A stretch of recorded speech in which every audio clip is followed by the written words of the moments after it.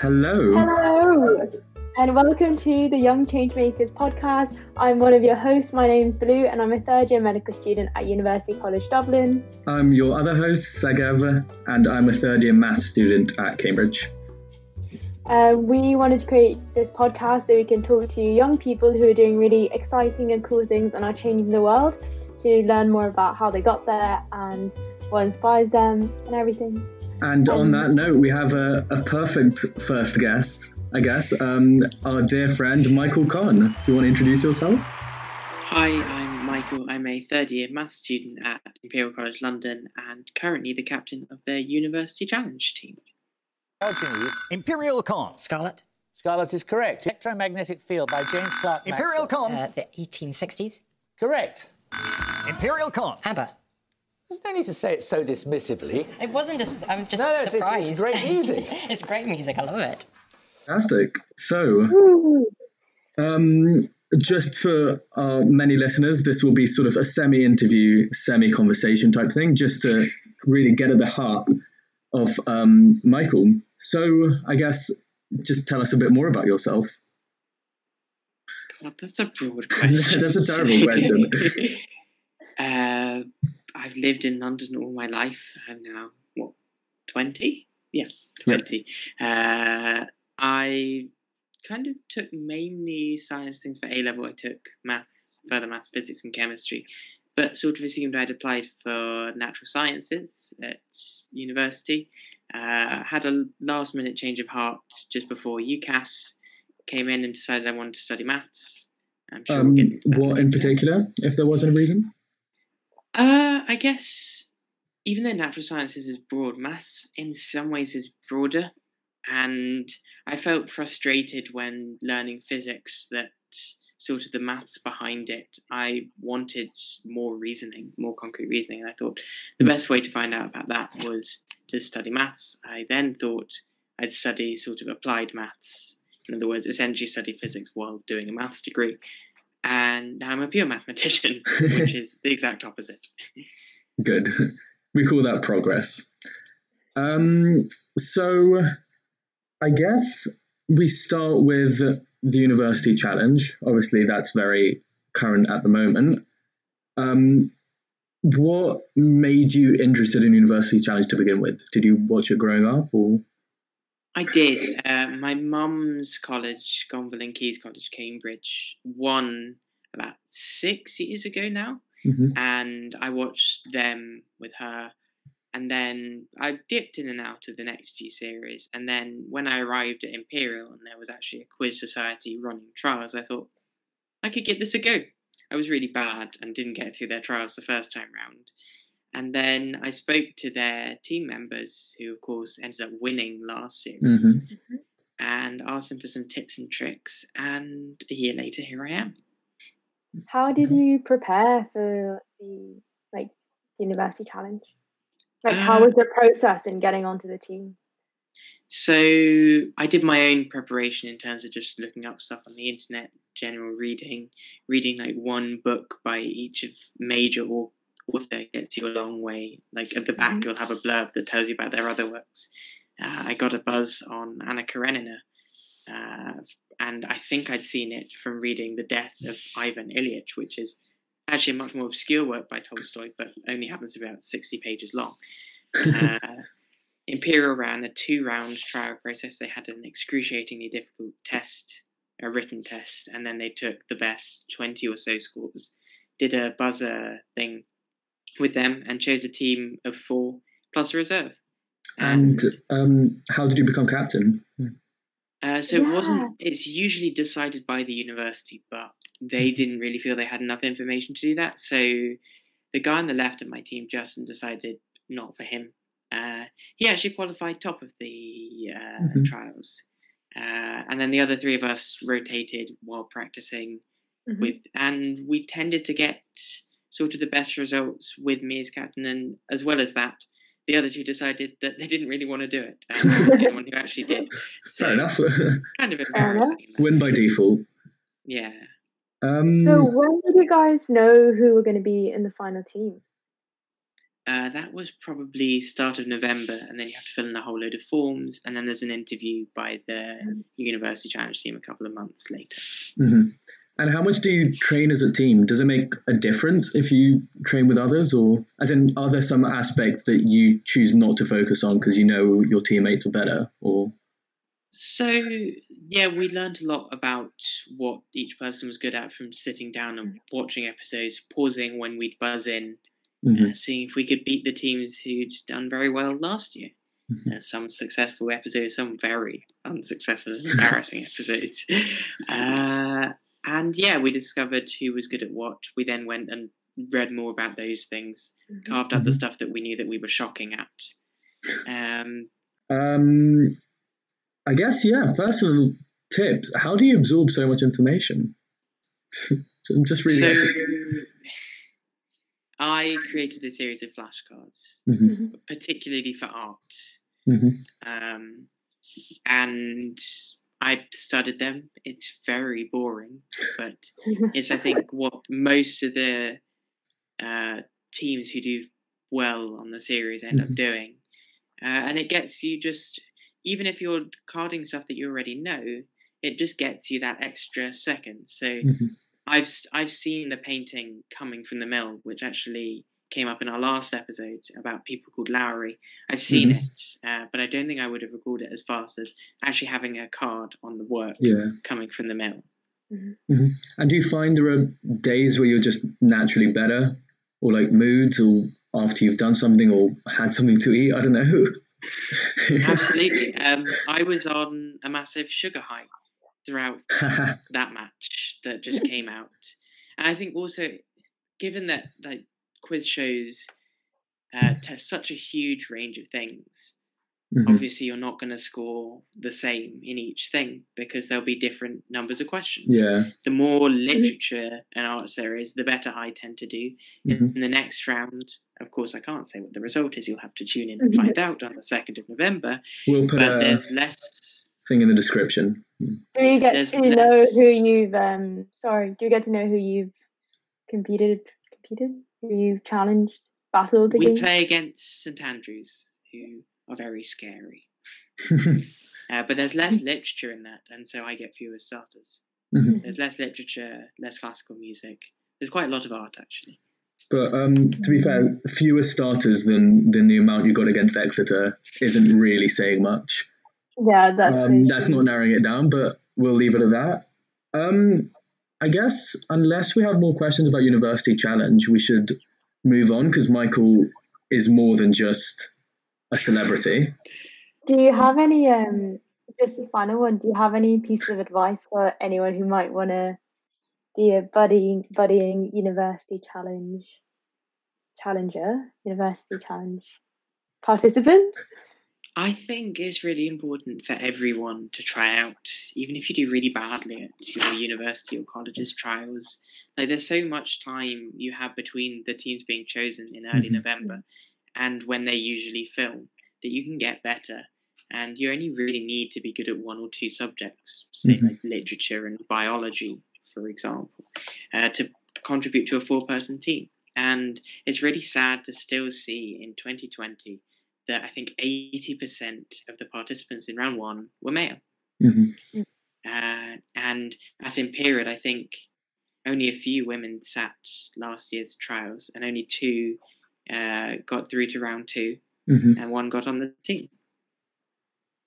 And she's very good. So I guess general advice for more than just University Challenge, it's just try it out. Give it a go. That got really deep, yeah. Okay, yeah, so we should move on from the University Challenge. I seem to recall last summer, as part of your degree, you had a research project. Do you want to tell us a bit about that? So and in what terms? In mundane terms that perhaps someone who's only done A-level mathematics would also understand. So Imperial make us do a research project at the end of first and second year. And at the end of second year, I was put in a group. And we studied a thing called Noether's theorem, which is named after the German mathematician Emmy. Noether. I almost forgot her first name for a second. Oof, that would have been awkward. And her namesake theorem sort of links symmetries, which are quite abstract mathematical objects, with conservation laws such as the conservation of energy. So it was great to see sort of concrete physics and then make it really abstract. And then in the summer, I did a project that was sort of cut, not short, but it was limited somewhat by, of course, the situation we live in. And that was looking at something called representations of Lie algebras, which sounds horrific. We essentially take these abstract spaces where you can do this weird form of multiplication, and we look at transforming them into matrices, which are just arrays of numbers, and these are much better understood. So we can study the first thing by looking at the second thing, which is well understood. And we were looking at how many of these irreducible representations, which are just things that can't be broken down anymore, we were looking at how many of these there would be for certain types of Lie algebra. And then I went away and did a little bit of looking at something called symmetric groups, which is just looking at symmetries, or permutations. Creatively named, yeah. So, did you work on these individually or as part of a team? And how much support did you get? The first one, the big group project on Noether's theorem, there was 5 of us and the professor. And that was good fun, even though it was all, of course, over Microsoft Teams.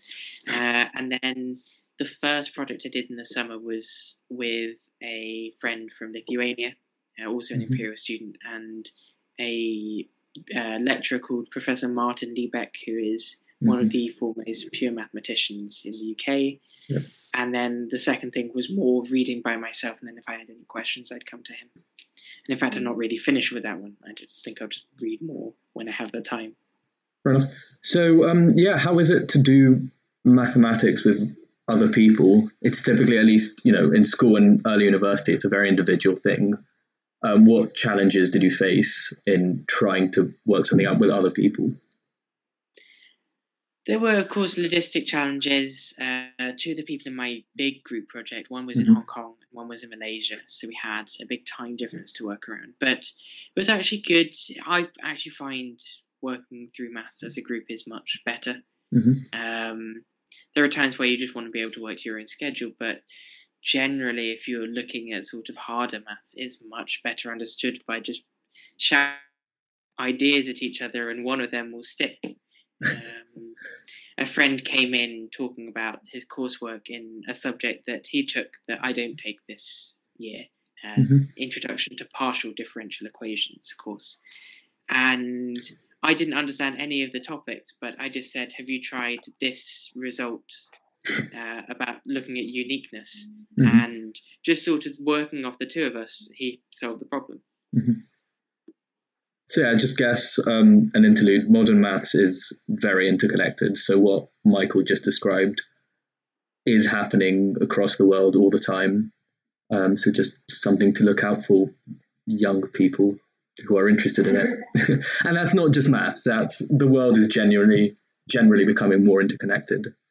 And people of all disciplines are finding ways to support each other and grow in that respect. Definitely. I very much hope that... sorry, I think I'm having connection issues. I was going to say, I very much hope that I'm one day considered good enough to write a paper with Segev. But I really think that's what's missing in senior school is when you do A-levels, biology, chemistry, maths, physics, whatever, you really think it's very individual. I feel like having gone to university, you learn that there's actually massive overlap in between all those subjects. Yeah, it's something that, for example,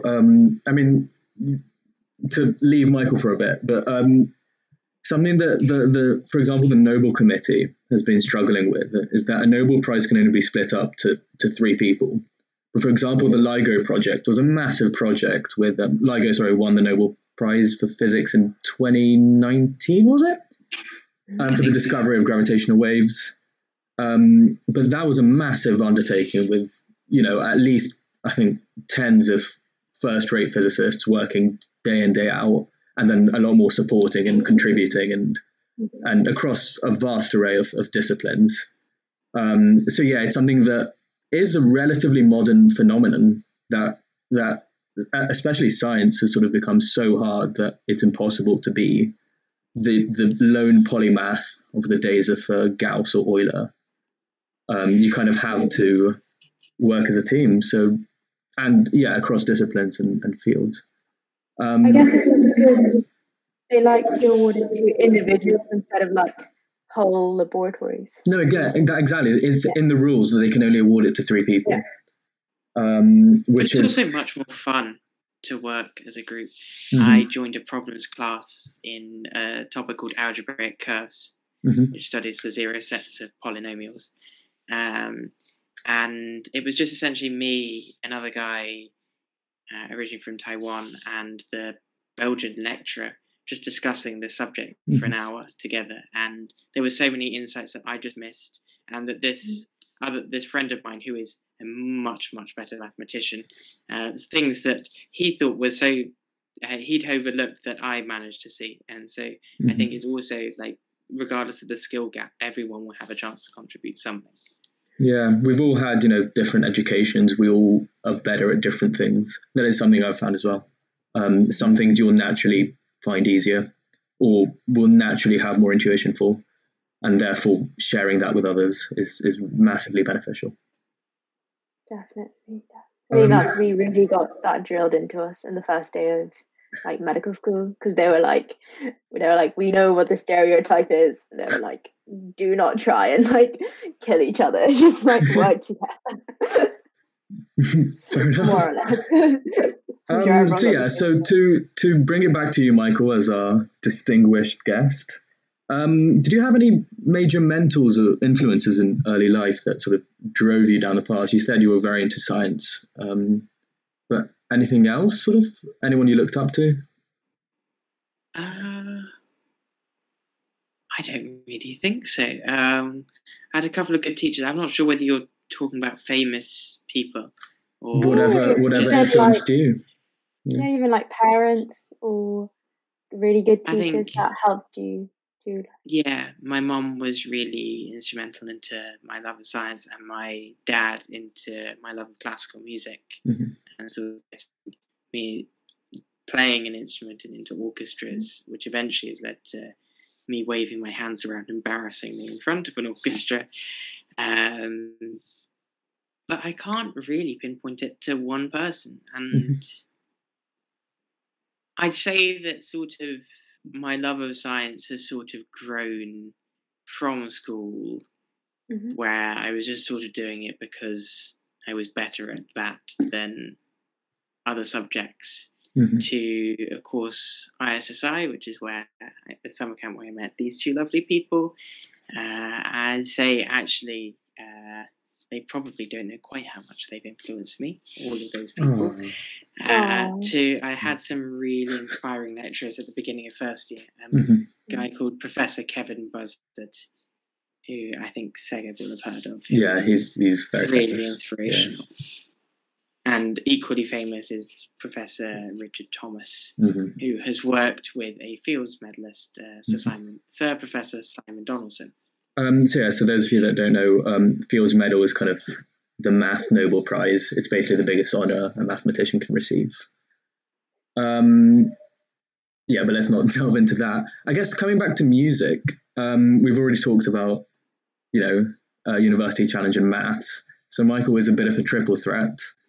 I think you understated your musical prowess. Do you want to elaborate on that a bit? So I played the French horn, and I thought, in the spirit of trying things out, that when I accepted my Imperial offer, I'd try for their music scholarship, because Imperial, for those of you who don't live in London, backs onto the Royal College of Music, which is one of 3 really key London conservatoires. And Imperial's music scholarship allows people to study there at Imperial's expense for about 10 lessons a year. And I still maintain that they were wrong, but they did give me that scholarship. So I've been studying horn at Royal College of Music, not for credit, but for much pleasure for the last 3 years. And I got involved in some orchestras, and I'd always sort of had in the back of my mind that I wanted to conduct an orchestra. And being in London with so many good musicians from conservatoires and from universities, I decided first year was a good time to set that up. So I've now done 3 concerts as a conductor. Some have gone better than others. How do you balance like doing University Challenge, your workload at Imperial? I'm sure maths at Imperial is no easy feat either, and all of this music conducting. I don't. I'm sort of a nervous wreck all the time. That's not what you're meant to say. I am, of course, joking. I did stop conducting when I took on University Challenge, so they haven't run together, and and maths and music is just, I feel like if you have a passion for something, you can make time for it, hopefully. I do get behind sometimes with my maths and then use the holidays to catch that up. But I also think that, obviously this is going to sound really, really nerdy, as if this podcast was because up until now we've been normal, But I kind of use the extracurriculars I do as a break from the maths. So there isn't a lot of downtime in term time, but that's a choice I've made. I guess so. I feel like I read a quote somewhere that was like, it's not that you don't have time to do something, it's that you're not willing to spend time on it, if that makes sense. Yeah. It's beautiful. Thank you. Hardly. Well, for that, someone said that. do you know who? Just... I'm sure Blue will be famous enough to attribute it to her one day. One day Michael and I will be interviewing her. Do you think there's somewhere that like maths and music go together? Because I remember there's all this stuff about how a lot of famous mathematicians are actually brilliant musicians and vice versa. I've heard a lot of it. A lot of musicians who want to start a conversation with a musician they know doesn't do music professionally or at conservatoire often just come up to me and say, "Oh, there's such a big thing between maths and music." Is it true? I don't see it. Obviously, there's quite a lot of data for it, but it's definitely nothing to do with counting, because I'm terrible at counting in both maths and music. I think in one of my exams last year, I wrote down that 7 minus 1 is 5 or something like that. That bad. I'd prefer to keep those 2 areas of my life separate. So even if there is a connection, I'd rather not look into it. But there is definitely value in driving a wedge.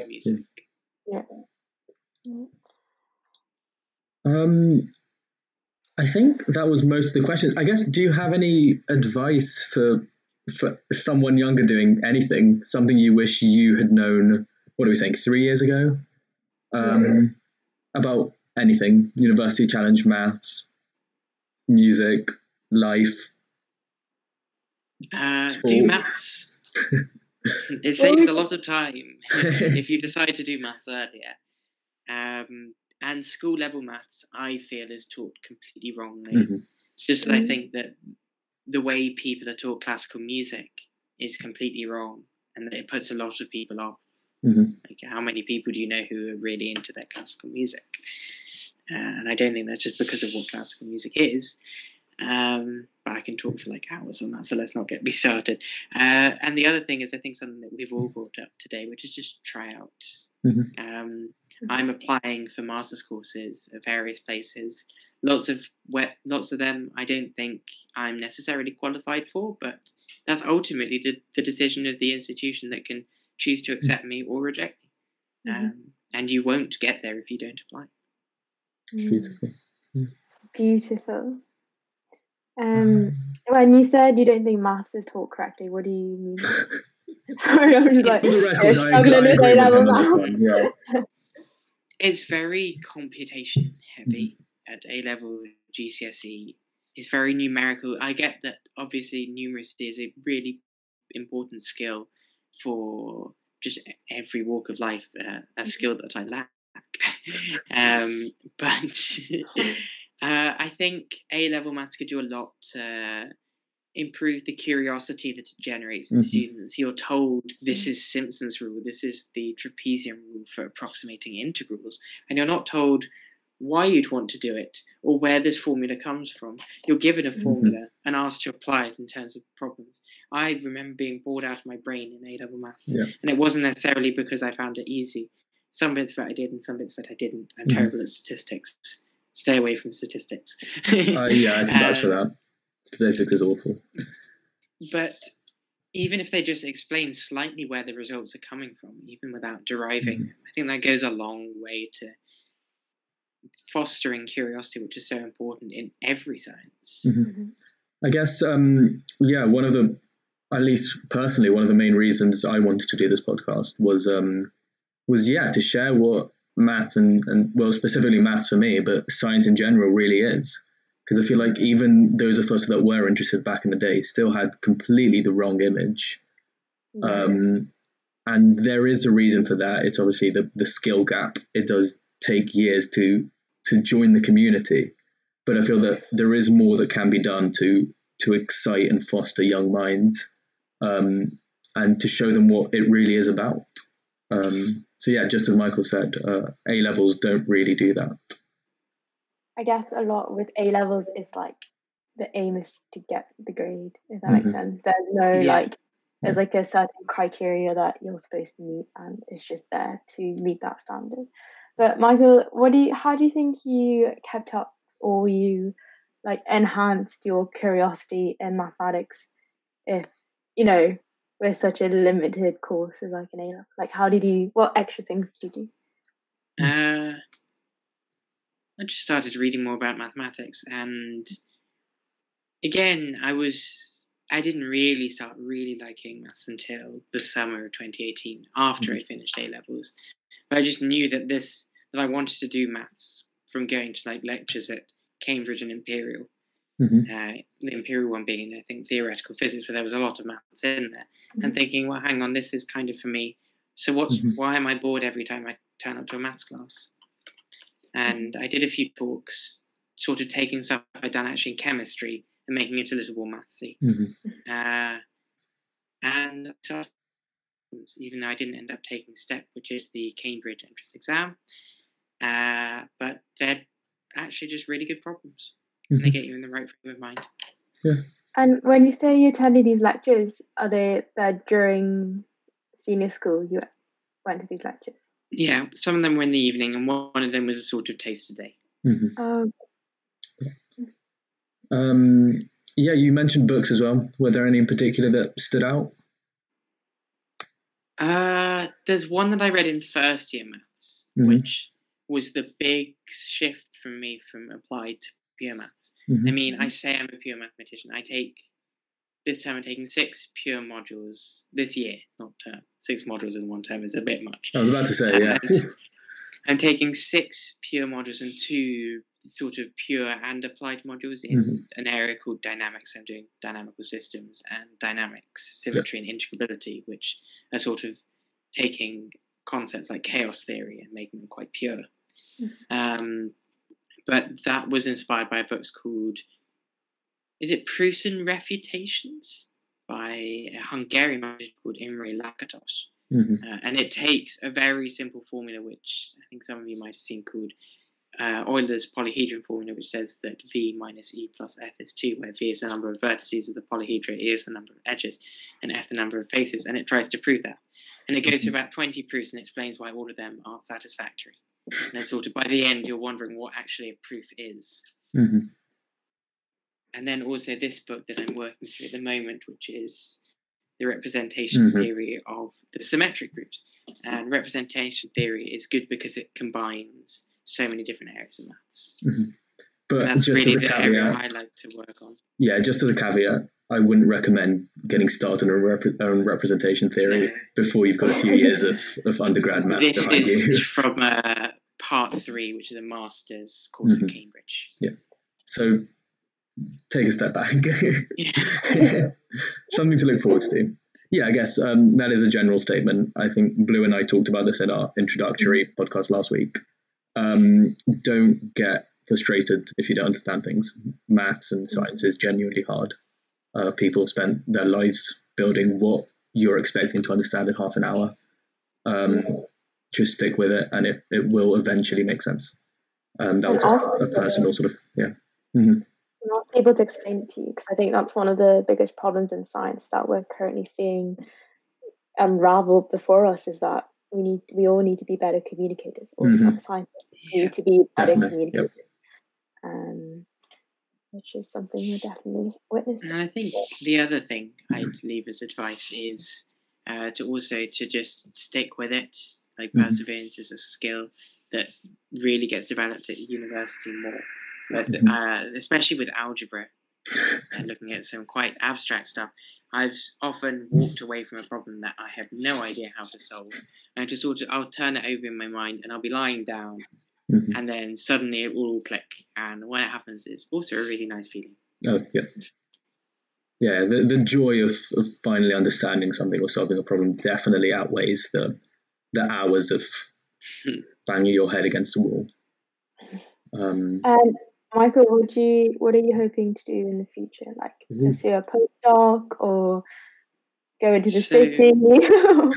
Definitely not. I think one of the big problems at Imperial, I don't want to sell Imperial as this haven of mathematics, is that every talk we've had on careers has been on the finance sector, which is something that I definitely wouldn't be involved in. I think now that I've got so into maths, I can't see it not being part of what I do. So I'm going to at least do a master's and hopefully a PhD if somewhere takes me. What I hope to do that in is sort of looking at geometry, which is very abstract, but I'd look at the geometry of physics. So taking concepts in quantum mechanics, and especially an area called gauge theory, and looking at group theory, which is a very abstract form of algebra, and the geometry of it, I think could be quite interesting. And there's also currently quantum mechanics lacks a solid mathematical basis, so physicists are coming up against a brick wall that they'll need mathematicians to help them out with. Beyond that, I haven't decided yet. I'll keep my options open. There's maybe maths, maybe music, or something in the civil service. I also think that even though it might not be a full career, I think once you put the amount of hours in that I have on quizzing, that I don't think it'll ever fully go away. That's interesting. Fair enough. We'll see. We'll have a catch-up session in 2 years to see where you've got to. I think that's the plan. You'd be fantastic on the chase. Maybe, if they'll take me. I fully support you in that. Yeah. Right, so I guess if anyone has any closing comments, now's the time. Our valued listeners, obviously, you're free to add comments. Blue and I will try to respond and obviously direct any ones to Michael, if you're interested. When can we see you next on our TV? Sorry, what was that? When can we see you next on our TVs? Monday the 2nd of November at 8:30 on BBC Two or on YouTube at your own leisure afterwards. And that's still one of the rounds, isn't it? This is the second round match, so we lost our first, played the highest scoring using team match that had last week, and then this is the next match against St Andrews, which may of course be our last. We will have to see. I'm very embarrassed by certain things that happen. There's a very, very dumb answer that's going to come out. We're too late now. If that's not motivation enough to watch, I don't know what is. I think. Right, so we don't really have an outro, shockingly enough. Michael, do you want to sing us out? I won't sing us out, but I will say thank you very much for having me. I look forward to seeing where this goes. I'm pretty sure it can be big. I will, of course, plug this whenever I can. If we don't get sued by Jeremy Paxman first. Of course. Oh, goodness. That's how we'll go viral. That's our ticket. Right. Thank you very much, and bye. And we'll be back to the episode for you next week. That'll hopefully be more organised. Yeah, hopefully we'll sort out the